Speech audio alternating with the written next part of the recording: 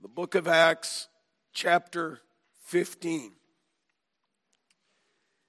And as you turn there, for those of you who are visitors or guests with us this evening, whether here or online, we are in a series of messages in the evening dealing with the Westminster Confession of Faith.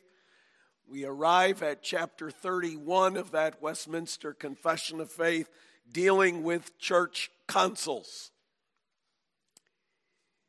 I think it would be true to say, I think I could probably speak for Brother Mark and myself as well, in that this section of the Westminster Confession, there are parts of it that are rather perfunctory.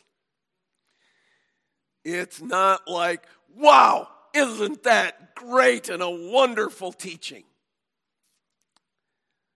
And yet what is great and wonderful is that which they based that confession on was the Word of God.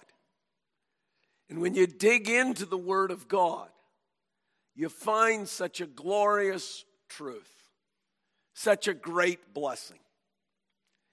And I cannot think of the fact it's even more fitting when we come to this one, right? Who is inspired to hear a message about church councils and synods? Yet it's in the Word of God. And the passage that is referred to the most often throughout this is this passage of Acts chapter 15. And apart from that which we find in the Westminster Confession of Faith and all of its language, which is good stuff, it's the Word.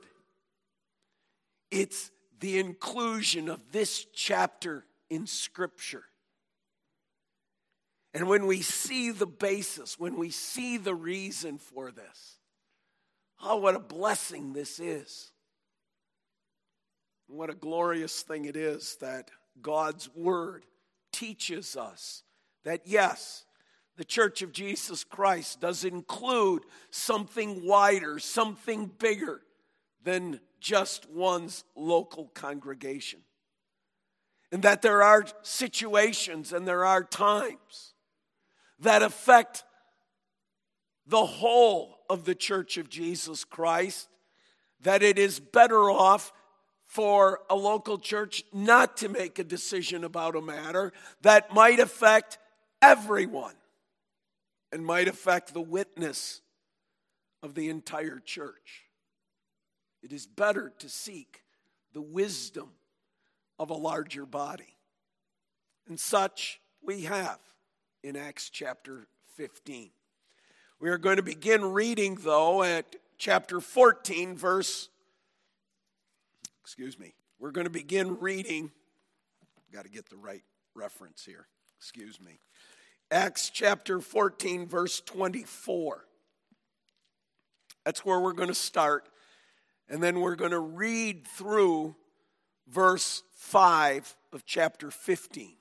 I would read the entire chapter, but I don't think my voice will hold up through it all. So, chapter 14, verse 24. Then they passed through Pisidia and came to Pamphylia. And when they had spoken the word in Perga, they went down to Attalia. And from there they sailed to Antioch, where they had been commended to the grace of God for the work that they had fulfilled. And when they arrived and gathered the church together, they declared all that God had done with them. And now he had opened a door of faith to the Gentiles. And they remained no little time with the disciples. But some men came down from Judea and were teaching the brothers, unless you are circumcised according to the custom of Moses, you cannot be saved. And after Paul and Barnabas had no small dissension and debate with them, Paul and Barnabas and some of the others were appointed to go up to Jerusalem to the apostles and the elders about this question. So being sent on their way by the church, They passed through both Phoenicia and Samaria, describing in detail the conversion of the Gentiles, and brought great joy to all the believers, to all the brothers. When they came to Jerusalem, they were welcomed by the church and the apostles and the elders, and they declared all that God had done with them. But some believers who belonged to the party of the Pharisees rose up and said, "It is necessary to circumcise them and to order them to keep the law of Moses." Thus far, the reading of God's word. Let's come to the Lord in prayer. Father, again, we have read your breathed out word to us tonight. Yes, it's about an event that happened many, many years ago. And yet, Father, the circumstances of this event, the way in which this problem was handled and settled, speaks volumes into our world and into our situation today. So may we hear your Spirit speak to us tonight with a clear message of how important it is that the church look beyond itself and seek the greater wisdom of the body of Christ, so that he might be glorified and honored. In Christ's name, all God's people say, amen. So we want to look at a couple of things from this passage, actually 3 things. One, the reason for a larger council. Why did they need to go down to Jerusalem and meet with others? What is the reason for it? Secondly, the result of that larger council. What actually happens there at that larger council? And we'll walk through some of the events that take place. And then thirdly, the realization of the Westminster Assembly. So first, the reason for a larger council. There is a cause of concern. Paul and Barnabas have been out on the mission field. They've been out on their mission trip. As they came, they preached the gospel. They preached the good news of the gospel. And many believed. They sincerely believed. They truly believed. These were not partial professions. These were not somewhat professions. These were people who heard the gospel, some for the very first time.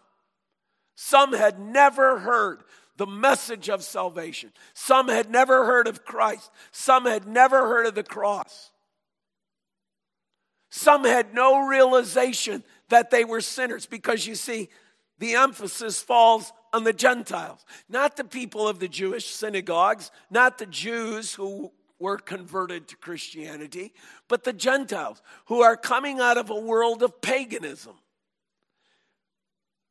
who on one day are perhaps sacrificing sacrifices to Diana and partying like crazy, and the next are hearing Paul and they're going, I'm a sinner and I need Christ.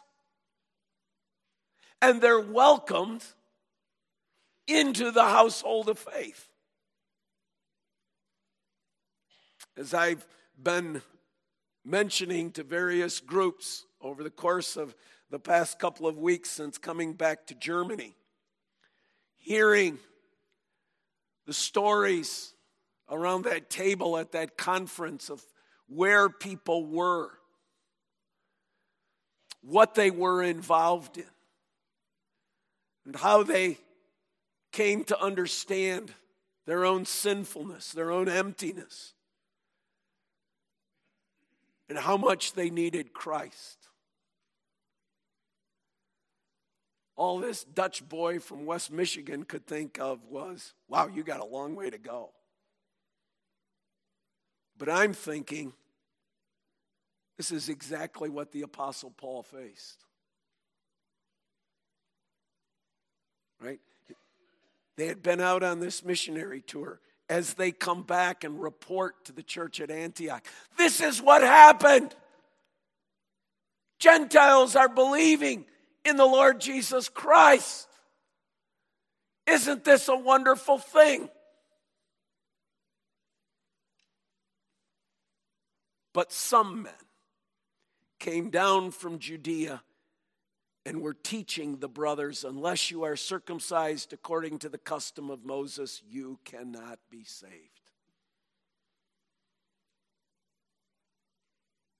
Here's the cause of concern. Because Paul and Barnabas have been out there preaching the message of the gospel. People have been coming to Christ. They have been accepted into the churches that existed at those times. Now these men are saying, no. These people cannot be accepted in as is. You can't just baptize them and bring them into the church. They need to be circumcised first. And unless they're circumcised according to the law of Moses, no going forward. That's the cause of concern. Which is it? Can someone, through the work of the Holy Spirit, believe on the Lord Jesus Christ and be included in the church? Or must they be circumcised in order to be a member of the church? Notice what happened. Paul and Barnabas had no small dissension and debate with them. And when it says no small, my guess is it got a little heated. My guess is the tone and the volume probably ramped up a little bit.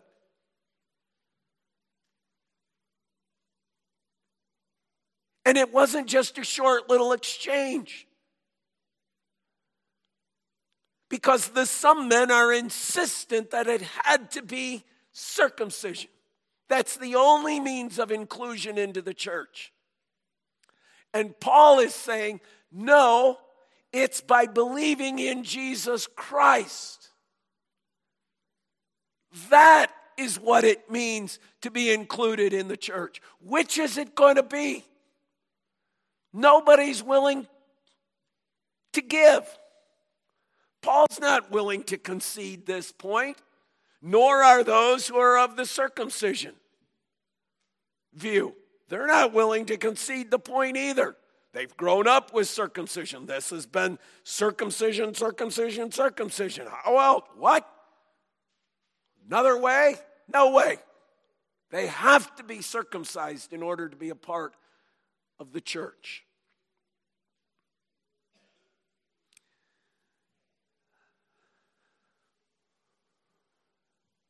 You see, this wasn't just a local matter for the church of Antioch. Well, okay, we're in Antioch, we can make our own decisions. Some will include those, or that church over there in Ephesus, we'll let them, or those churches in Galatia, we'll let them. But others over here, no, these people, they have to be circumcised, these don't. There's an understanding, this is beyond the local church level. This is not just an issue of which, well, some people can choose to do it one way, some people can choose to do it another way. Because for both of these groups, they see it as an essential part of what it means to belong to the church of Jesus Christ. This is no small matter. And they're not willing to say, everybody can choose their own way. They realize that's not right. They realize that everybody going about this in their own way and each church doing their own thing is not the way to handle this situation. There needs to be a decision. But if we leave it up to Antioch, we pretty much know where this is going to go. Because Antioch hears Paul and Barnabas come back with this great mission report, and they're like, yeah, Gentiles believing. You notice the church of Antioch does not raise the problem. It's not that somehow the elders in the church of Antioch are going, Paul and Barnabas, you went out from us and we have a little bit of concern with your missionary techniques here. No, it's but some men, right, came down from Judea. Some people from somewhere else are coming in. So if the local church had made the decision, we know what it would have been.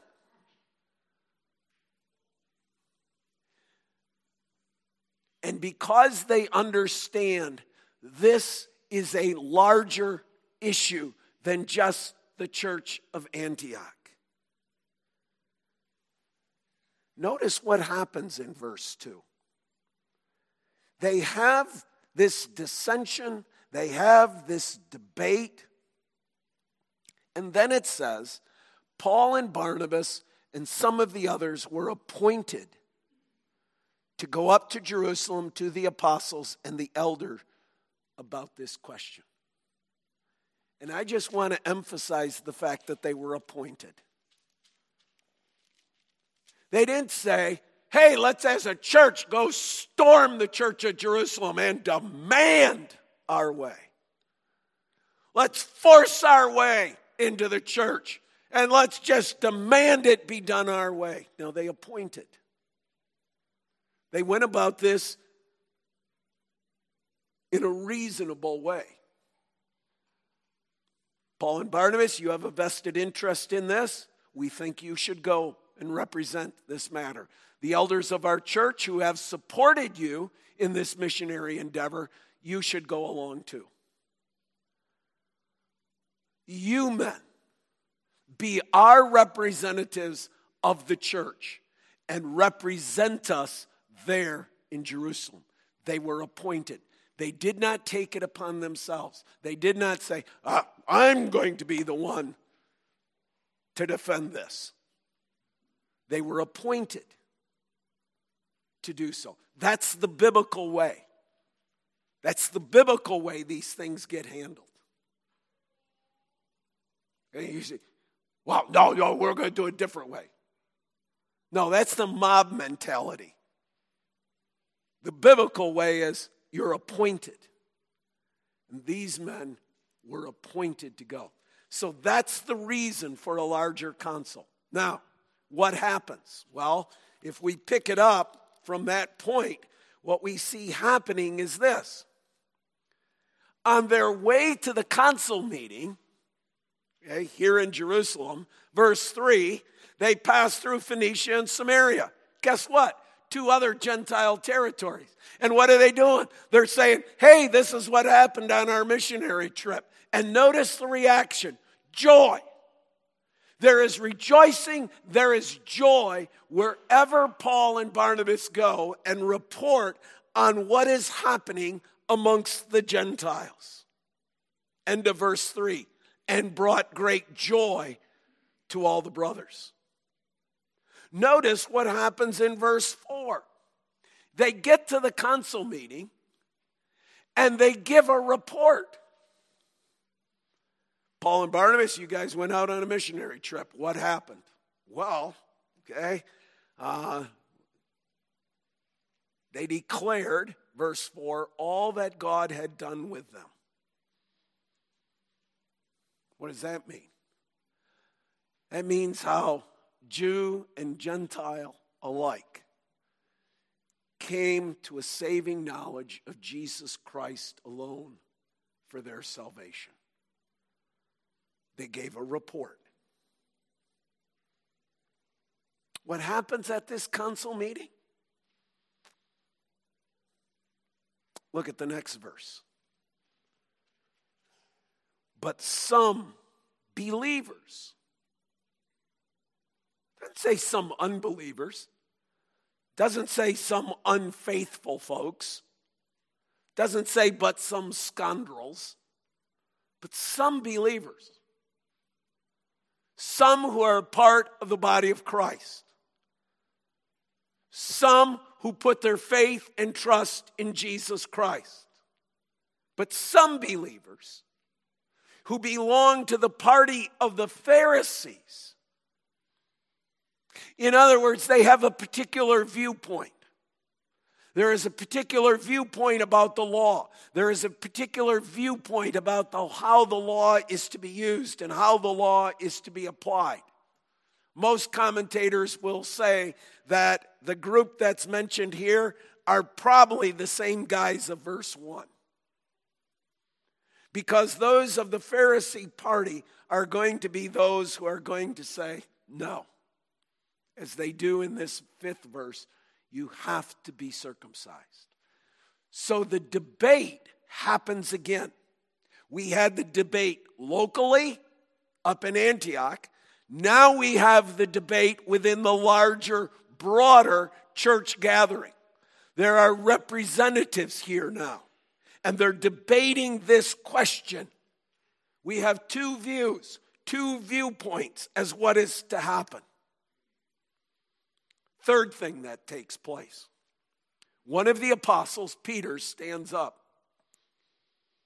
and gives a passionate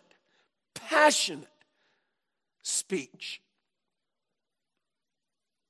Notice verse 7.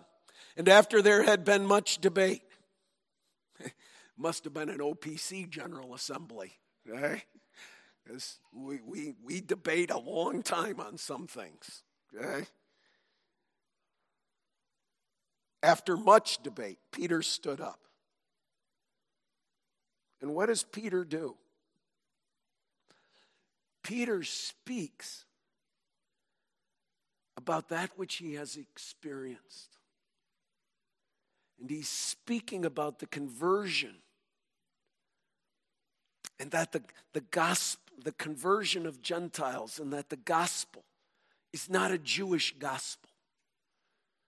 That the gospel is not veiled in Judaism.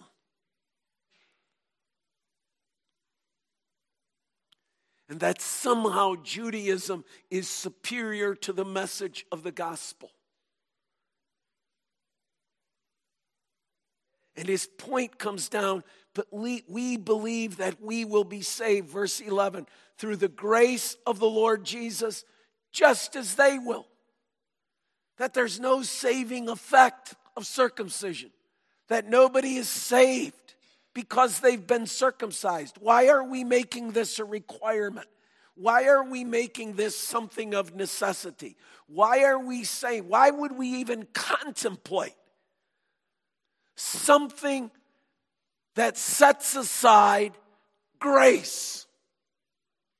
Why would we put an obstacle in people's way? You got to think about this, folks, right? Circumcision is a pretty big obstacle. If you're an adult male and you're told the only way that you can be a member of the church is you need to have this surgery done on you physically,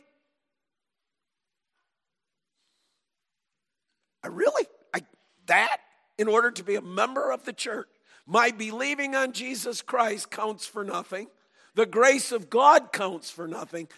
But that surgery, you're insisting, is that which means I can now enter the church? What an obstacle.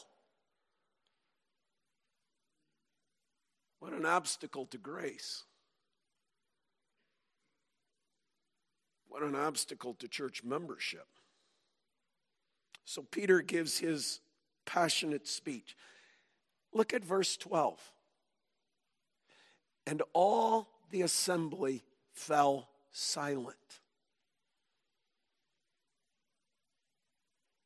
I want to emphasize the word all, because that would mean the party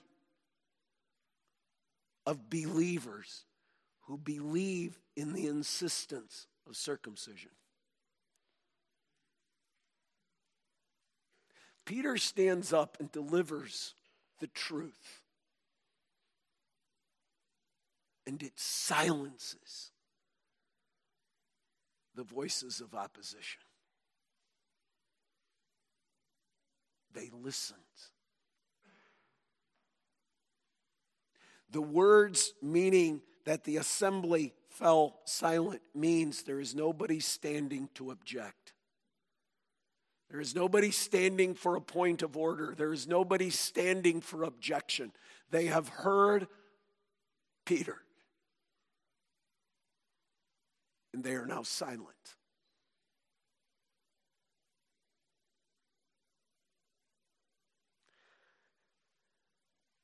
Verse 13. In the midst of the silence, James, perhaps one of the, outside of Peter, one of the most respected apostles that remains at this particular time. He is certainly one of the strongest in terms of being influential in the church. Does something that I find to be so important. They're in the midst of this discussion. Peter has related his experience. But his experience alone, that by which we should make decisions. It doesn't discount it. That doesn't make that unimportant. James comes and says, that's what the Word says. That's what the Bible says. Well, for them it would have been the Scriptures. And we have this lengthy quote in verses 16 and 17, which comes to us from Amos chapter 9. He pulls out a prophet from the Old Testament, a prophet who prophesies in the midst of the decline of Israel, in the midst of the moral and spiritual cesspool that Israel has become. And he speaks about the fact, notice, not particularly to the point of circumcision, but all he says is, verse 17, that the remnant of mankind may seek the Lord, and all the Gentiles who are called by my name, says the Lord, who makes these things known from of old. What James does is he goes back to the Word. And this is what a council, this is what a synod, this is what a general assembly is supposed to do. It doesn't argue from doctrinal statements. It doesn't argue from Calvin. It doesn't argue from Luther. It goes back to the Word. And it says, thus says the Lord. And that's what James does. He brings them back to the Word. And he says, you see, the Word of God tells us that the Gentiles are to be brought in. And God will make his name known among the Gentiles. What's his point? Why does he raise this? Why does he use this? Because what doesn't it say? It doesn't say, and the Gentiles will become good Jews, and then they will be my people. What it says is, they will call on my name, and they will seek the Lord. End of argument. End of debate. There's nothing else to be said, for the Lord has spoken. Gentiles, you see, do not need to become Jews in order to be part of the church. It is seeking and believing on the Lord Jesus Christ. God said it way back in the Old Testament, out of one of his faithful prophets. That word of the Lord. I think we would tend to read these and say, what's this got to do with it? Isn't somebody going to stand up and quote Genesis 17? No. Why? Because Genesis 17 was written to Abraham. This is speaking of Gentiles and of the Gentiles coming to glorify the Lord.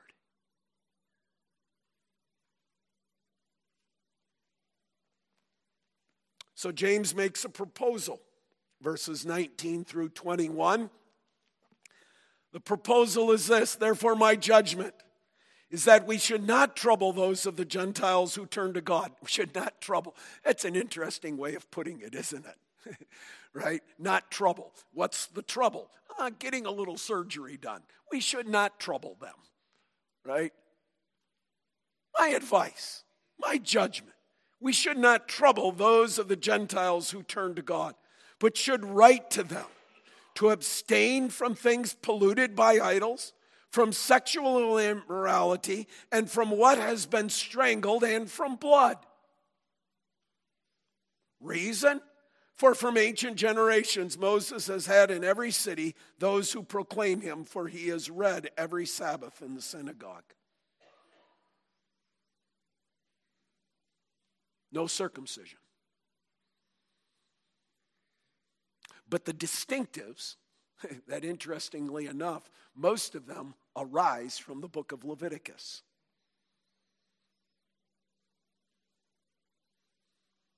Live distinctively. Live a separate life. We should not trouble them about the circumcision issue, but we should trouble them about living a holy life as they come to the Lord Jesus Christ. But that's after. We don't set the standard before. Verse 22. Then it seemed good to the apostles, to the elders, with the whole church, to appoint men to bring that message. See, imagine if this had just been left in Antioch. Imagine if all we had were these separate churches. And in Antioch, they make a decision. We're going to include Gentiles who don't have circumcision. Jerusalem makes the decision, we will exclude anyone who is not circumcised. What happens if a man who is a Gentile journeys from Antioch down to Jerusalem and they're at the Lord's Supper? What's the question? Are you circumcised?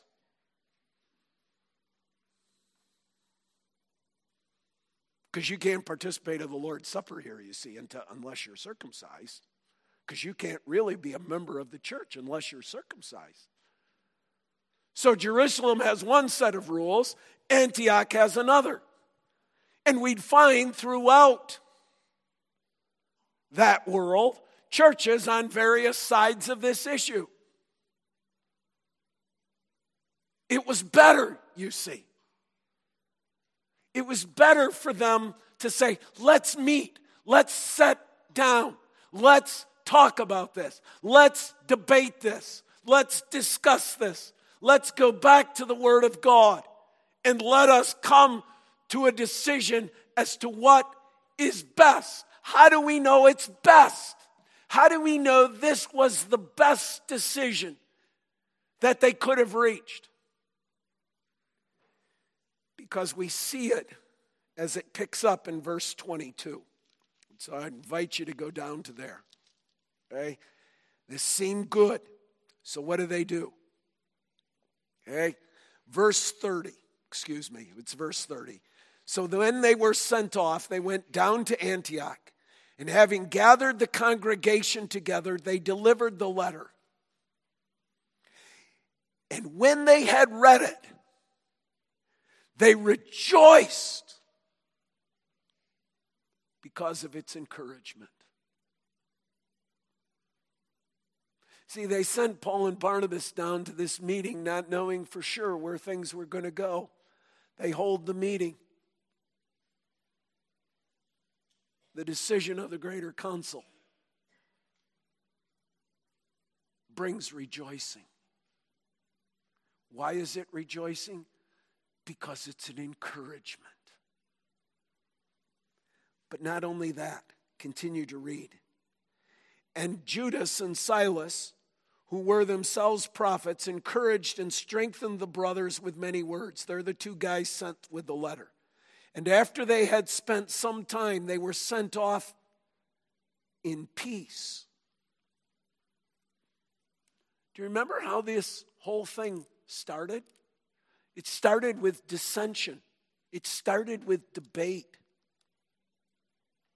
Where are we now? Peace.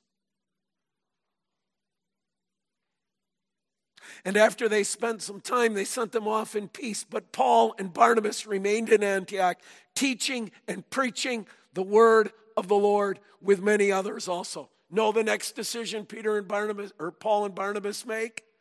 Let's go on another missionary trip. Let's go to more Gentiles. Let's bring the good news of the gospel even further. See, sometimes I think we think that when we take a decision from the local congregation above, that's only going to result in bad news. The example of Scripture is that's not true. The example of Scripture is when you bring things in an organized way. In this case, it resulted in a great blessing to the church. Because you see, not one of us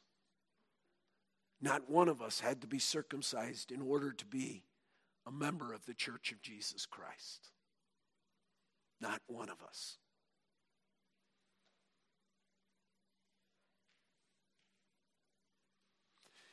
And the Westminster Assembly sat down, and they're dealing with the issues of the church. What exactly is the church?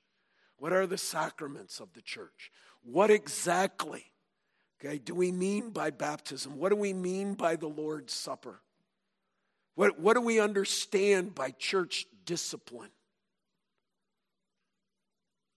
I also said, it's important that the church be allowed to meet in the broader assemblies. Now, folks, understand they're writing this at a time in which wasn't necessarily beneficial to speak about larger gatherings.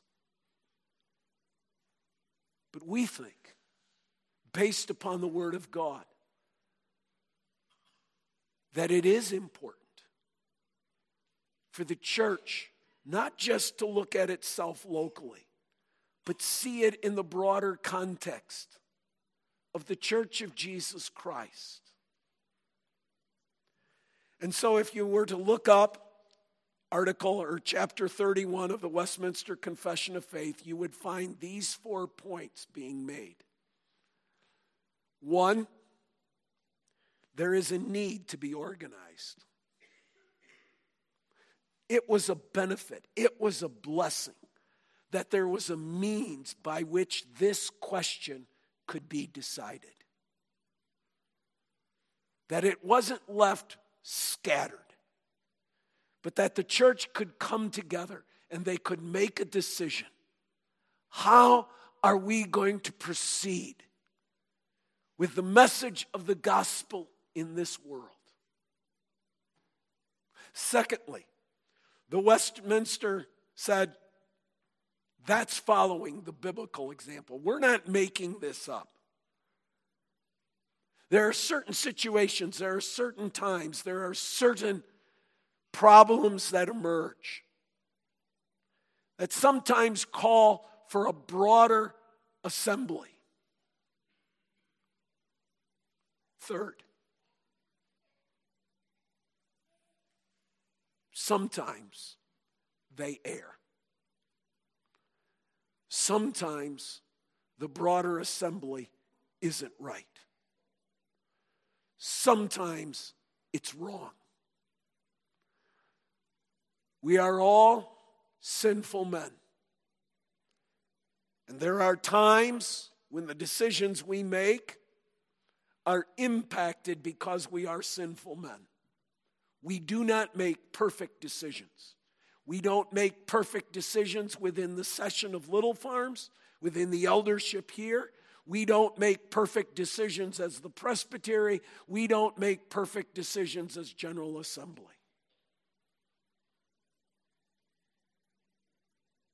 They're prone to err. we don't endow them with the same authority as one finds in the Catholic Church. That there is no erring, that there is no mistake, that it's always perfect, that it's always holy, that it's always right. No, we acknowledge at times wrong decisions have been made.